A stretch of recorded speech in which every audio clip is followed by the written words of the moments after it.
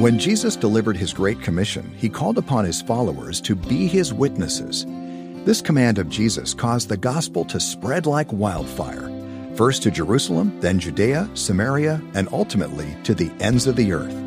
Today on Insight for Living, Chuck Swindoll invites us to relive this monumental moment in Christian history. And in doing so, we'll attempt to see ourselves in the plan. Yes, although we're 2,000 years removed, each of us plays a significant role in the Great Commission. Chuck titled today's message, Challenged by Jesus on the Mountain.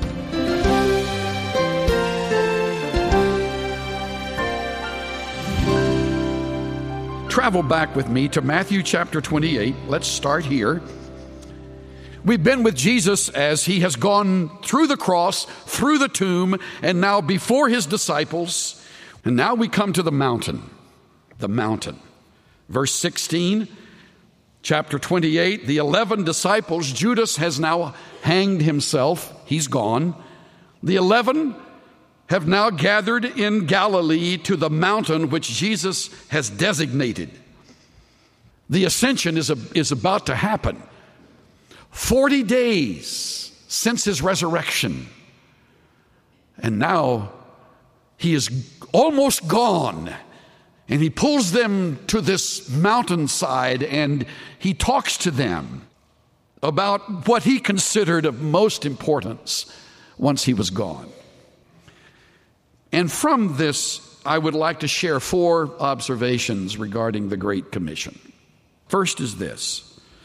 Jesus talked to very ordinary people who knew him personally. That's the first thing I observe. These are not strangers. These are close companions. None of them are unbelievers. They're all followers. They're just folks, just like us. Let's start there. The Great Commission is about folks like us. Second, Jesus presented a game plan clearly and simply. Jesus presented a game plan clearly and simply. Verse 19, go make disciples of all the nations, baptizing them, verse 20, teaching them. Pretty simple, isn't it? That is the objective. Make disciples. It's the game plan that's not supposed to stop. Every generation, every culture, every geography, every continent, every island, that's on his heart. All of them, even the ones that you wouldn't choose to go to, go there, which, as we will see, is why he mentions Samaria. Okay? He talked to ordinary people, and he presented a game plan that was clear and simple. Here's the third observation. Jesus was intense about the mission, but relaxed about the method. He was intense about the mission, make disciples. It's an imperative. It's a present imperative. Keep on doing this. When you do it once, do it again. When you do it again, do it as a habit. When you do it as a habit, make it a lifestyle. Keep on making disciples. He's intense. Isn't it interesting? He doesn't even talk about the methods. You know why? Because they vary. And there are so many of them. There are so many ways of getting the word out. I've made a note of several. Evangelistic dinners, couples gatherings, singles meetings, home Bible studies, radio and television ministries, business men's and women's meetings, men's gatherings, women's gatherings, retreats, couples clubs, mayor's prayer breakfast, president's prayer breakfasts, Christian movies, videos, internet, camps, conferences, retreats, seminars, Christian athletic gatherings, music ministries, the arts and crafts, neighborhood teas, ministries to various specialized careers, medical career, legal career, financial career, business career, airline career, and dozens and dozens of others. High school, college, campus outreaches, children's ministries, and people who are not married, people who are married, people who are senior, people who are just getting underway, and on and on and on the list goes ad infinitum. You say, well, my goodness, all I got to do is work up a game plan and get at it, all the same. Wait a minute. I said they're varied. How you reach a family torn by grief is one way, and how you reach a family that's just had a wonderful promotion and are now buying a new home and moving into a whole new life, that's another way. How to reach a person who has gone through a divorce is one method. How to reach a person who is delighted in marriage. There are 3 of them on earth today, who is delighted in marriage and moving on in life. Those with children, those without children. Those who are engaged in church, those who are not involved in church, those who are moral, those who are immoral. You reach them all in different capacities. Those in construction work, those who are drawn by the arts and the beauty of our times. It's limitless. He doesn't care what method you use, just so it glorifies God and gets the job done. So don't hide behind, I don't have the training, or I'm not the right person. Somebody can hear the gospel from you better than anyone else on this earth. Listen to me when I tell you that. You would be far more effective than I would be, because they're your friend, not mine. They're in your sphere of involvement, not mine. I've left out a very important group. The upper crust, the highly educated. Who reaches the up and outer? While all the evangelicals, it seems, are thinking, who needs that group? We've got a large segment that goes unreached. As one of them said to me not long ago, this is the loneliest world people could even imagine. Who cares about them? How do you reach them?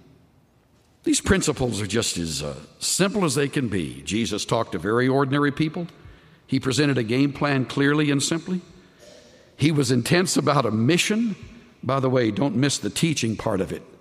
A church that is not engaged in a consistent teaching ministry is not engaged in the Great Commission. A church that does not encourage going is not engaged in the Great Commission. This is all part of the plan, but those are all subordinate to the making of disciples. Here's a fourth.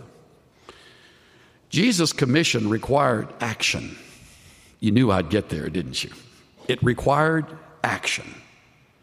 He says, going, make disciples, teaching them, baptizing them. He gave them a task. Look at Acts chapter 1. Acts 1 verse 8. He promised them power when the Holy Spirit would come upon them, and indeed he has come. He's told them, you will be my witnesses. That's easy, isn't it? What's a witness? Someone who tells somebody else what happened, what he saw, or what he heard, or what he read.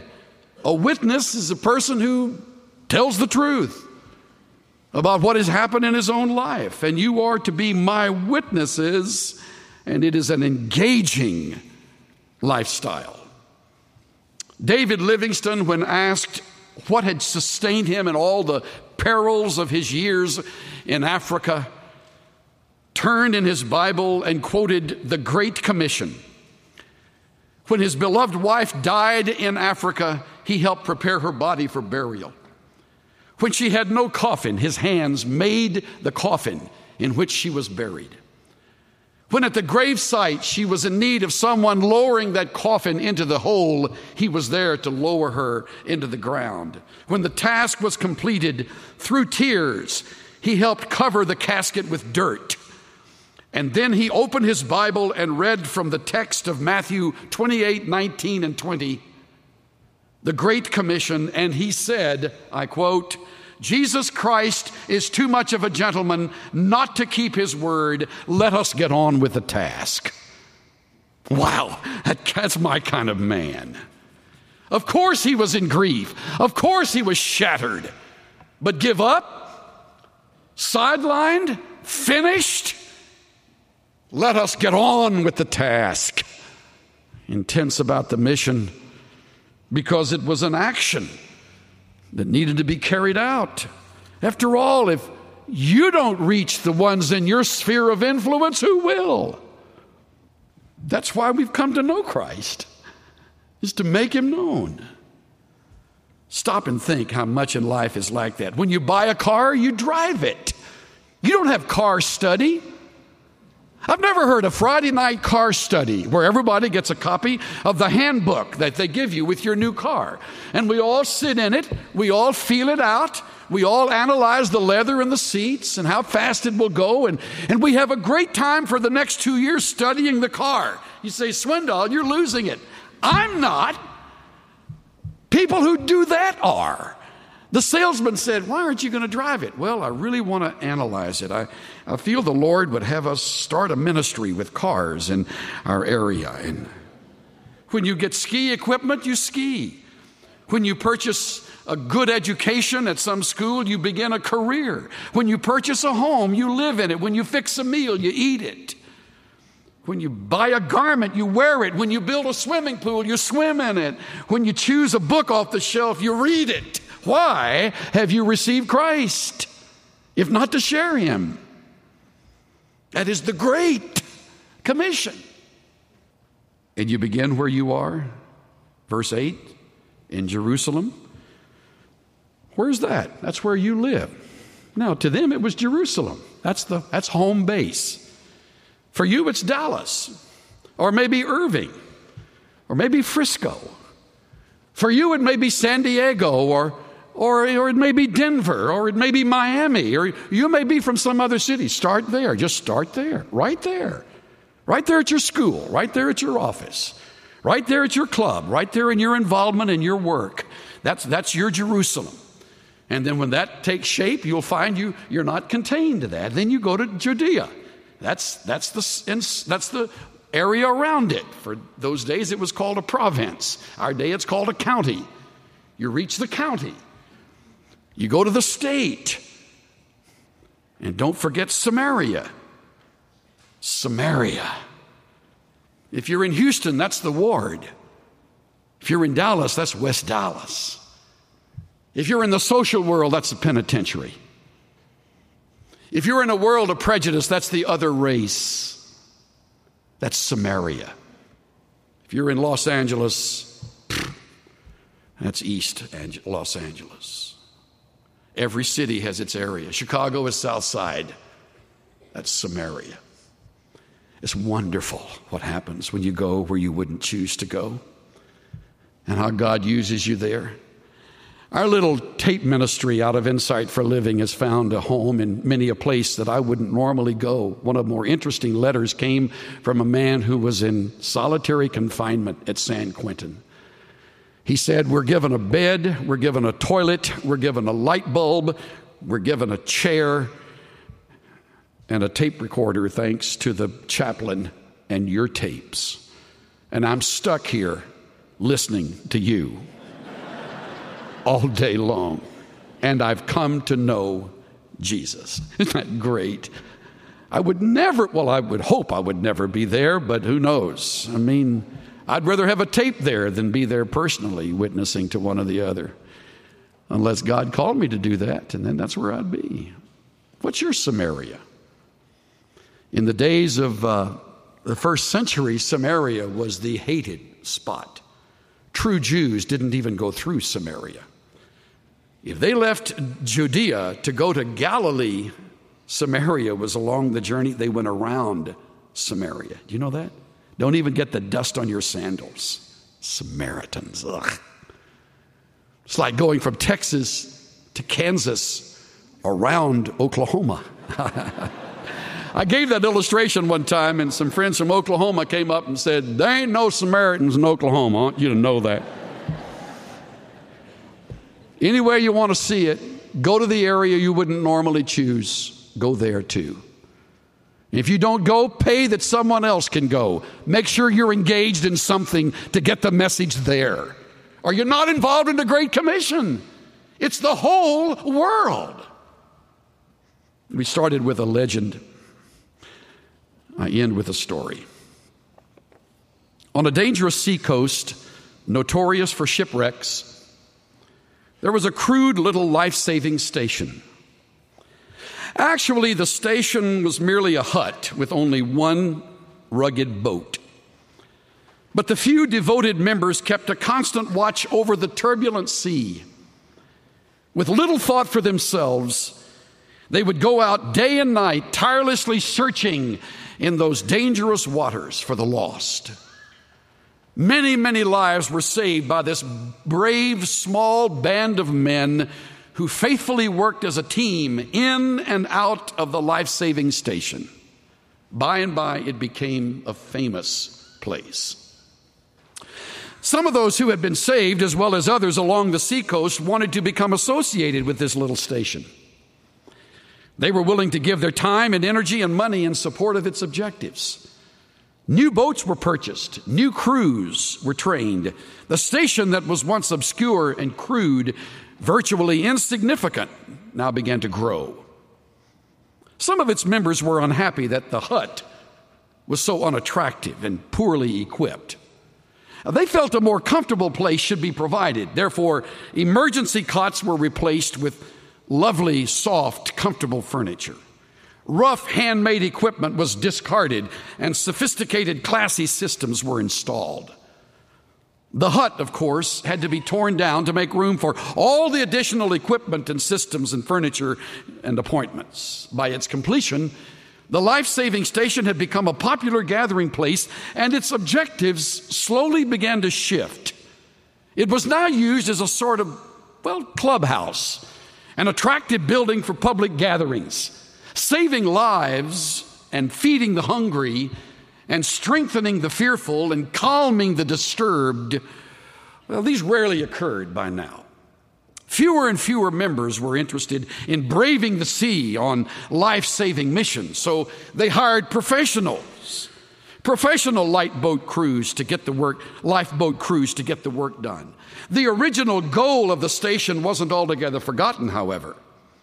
The life-saving motif still prevailed in the club's decorations. In fact, there was a liturgical lifeboat preserved in the Room of Sweet Memories, with soft indirect lighting which helped hide the layer of dust upon the once used vessel. About this time, a large ship was wrecked off that coast, and the boat crews brought in loads of cold, wet, half-drowned, sick people. They were dirty. Some were terribly ill and lonely. Others were black and of other races. And they were different from the majority of the club members. The beautiful new club suddenly got messy and cluttered. A special committee saw to it that a shower house was immediately built outside and away from the club, so victims of shipwreck could be cleaned up, before coming inside the clubhouse. At the next meeting, there were strong words and angry feelings, which resulted in a division among the members. Most of the people wanted to stop the club's life-saving activities altogether and place all involvements with shipwreck victims somewhere else. It's too unpleasant, they said.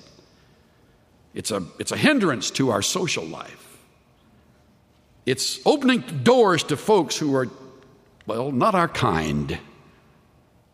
Well, as you would expect, some still insisted upon saving lives, that this was their primary objective, that their only reason for existence was ministering to anyone needing help, regardless of the club's beauty or size or decorations. Well, they were voted down. And they were told if they still wanted to be involved in that kind of thing, they could begin their own life-saving station down the coast. And it's exactly what they did. As years passed, new life-saving stations experienced the same old changes. It evolved into just another club, and yet another life-saving station was begun. History continued to repeat itself. And if you visit the coast today, you'll find a large number of exclusive and impressive clubs along the shoreline, owned and operated by slick professionals who have lost all interest and involvement in the original objective of saving lives. Shipwrecks still occur in those waters, understand, but now most of the victims are not saved. Every day at sea, they perish. and so few seem to care. When Cynthia and I were finishing a little vacation time with friends up in the Nova Scotia area, it was our privilege to visit a rugged gravesite dedicated row after row to the Titanic victims. A very moving experience. The old gray slate stones now beginning to be worn by weather and time. But if you like gravestones like I do, you take the time to kneel down and read some of them. They're sort of the last message of the one who died by one who knew him or her. I'll never forget the one who read, gives his name and gives his age, 26, and it says, he died as all Englishmen should die, courageously. What's your gravestone going to read? Ever thought about that? What will they say when you're taken? I can assure you, if you are fully and wholeheartedly committed to the Great Commission, they will stand in line to have a chance to tell the world they have you to thank for eternal life. It takes courage to save lives. But that's the way all great Christians ought to die. Courageously. Let's bow our heads, please. Sobering message, I know. I'm as convicted as you are. I would love to think that I'm a model of these things that I've preached. I am not. I fight the same selfish battles you fight. I want my own time, my own privacy, my own agenda. I don't want to be interrupted. I don't want people to get in the way of what I consider the reason that I'm here. When will we realize that people need the Lord? And who knows if they don't hear it from us? Well, there may be someone else, but there may not. Every day is so unpredictable. Wouldn't this be a great day to commit ourselves to what Jesus called his commission? Great Commission. And if not the driving force of every day of our lives, at least a pulsating theme of times of leisure when we have an opportunity or when we sense this is the right moment. This person needs the Lord, and I want to love them into the family of God. The Holy Spirit has been given as power, and the dynamic, the dunamis power that frees our lips and impels our wills to open our mouths and to reach out to others. Lord, we recommit ourselves to this mission that was, your Son was so intense about it, he saved it for the last, and he left it with us. Help us in all of our involvements and busyness and priorities and workload and responsibilities. Help us, God, help us to make room for the lost, as someone once made room for us. Help us, Lord, to live and die courageously. In the name of Jesus Christ, I pray. Everybody said, amen.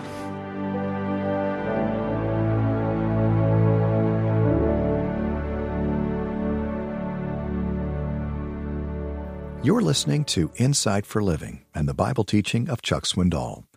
He titled today's message, Challenged by Jesus on the Mountain.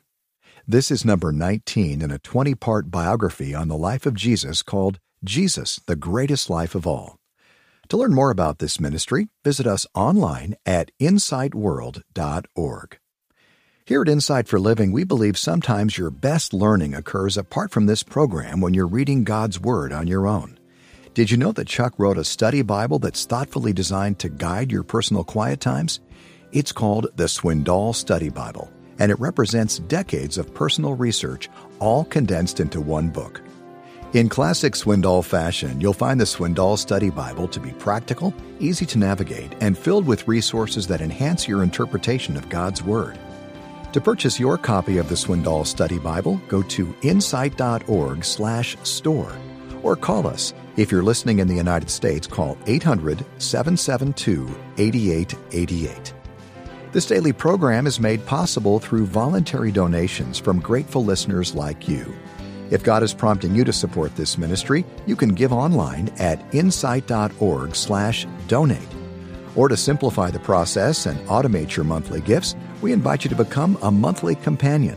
You can do that right now by calling us. If you're listening in the U.S., call 800-772-8888 or go online to insight.org/monthly companion.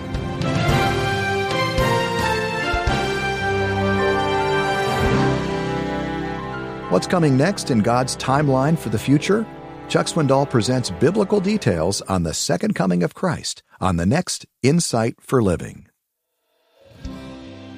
The preceding message, Challenged by Jesus on the Mountain, was copyrighted in 1999, 2000, and 2008, and the sound recording was copyrighted in 2008 by Charles R. Swindoll, Inc. All rights are reserved worldwide. Duplication of copyrighted material for commercial use is strictly prohibited.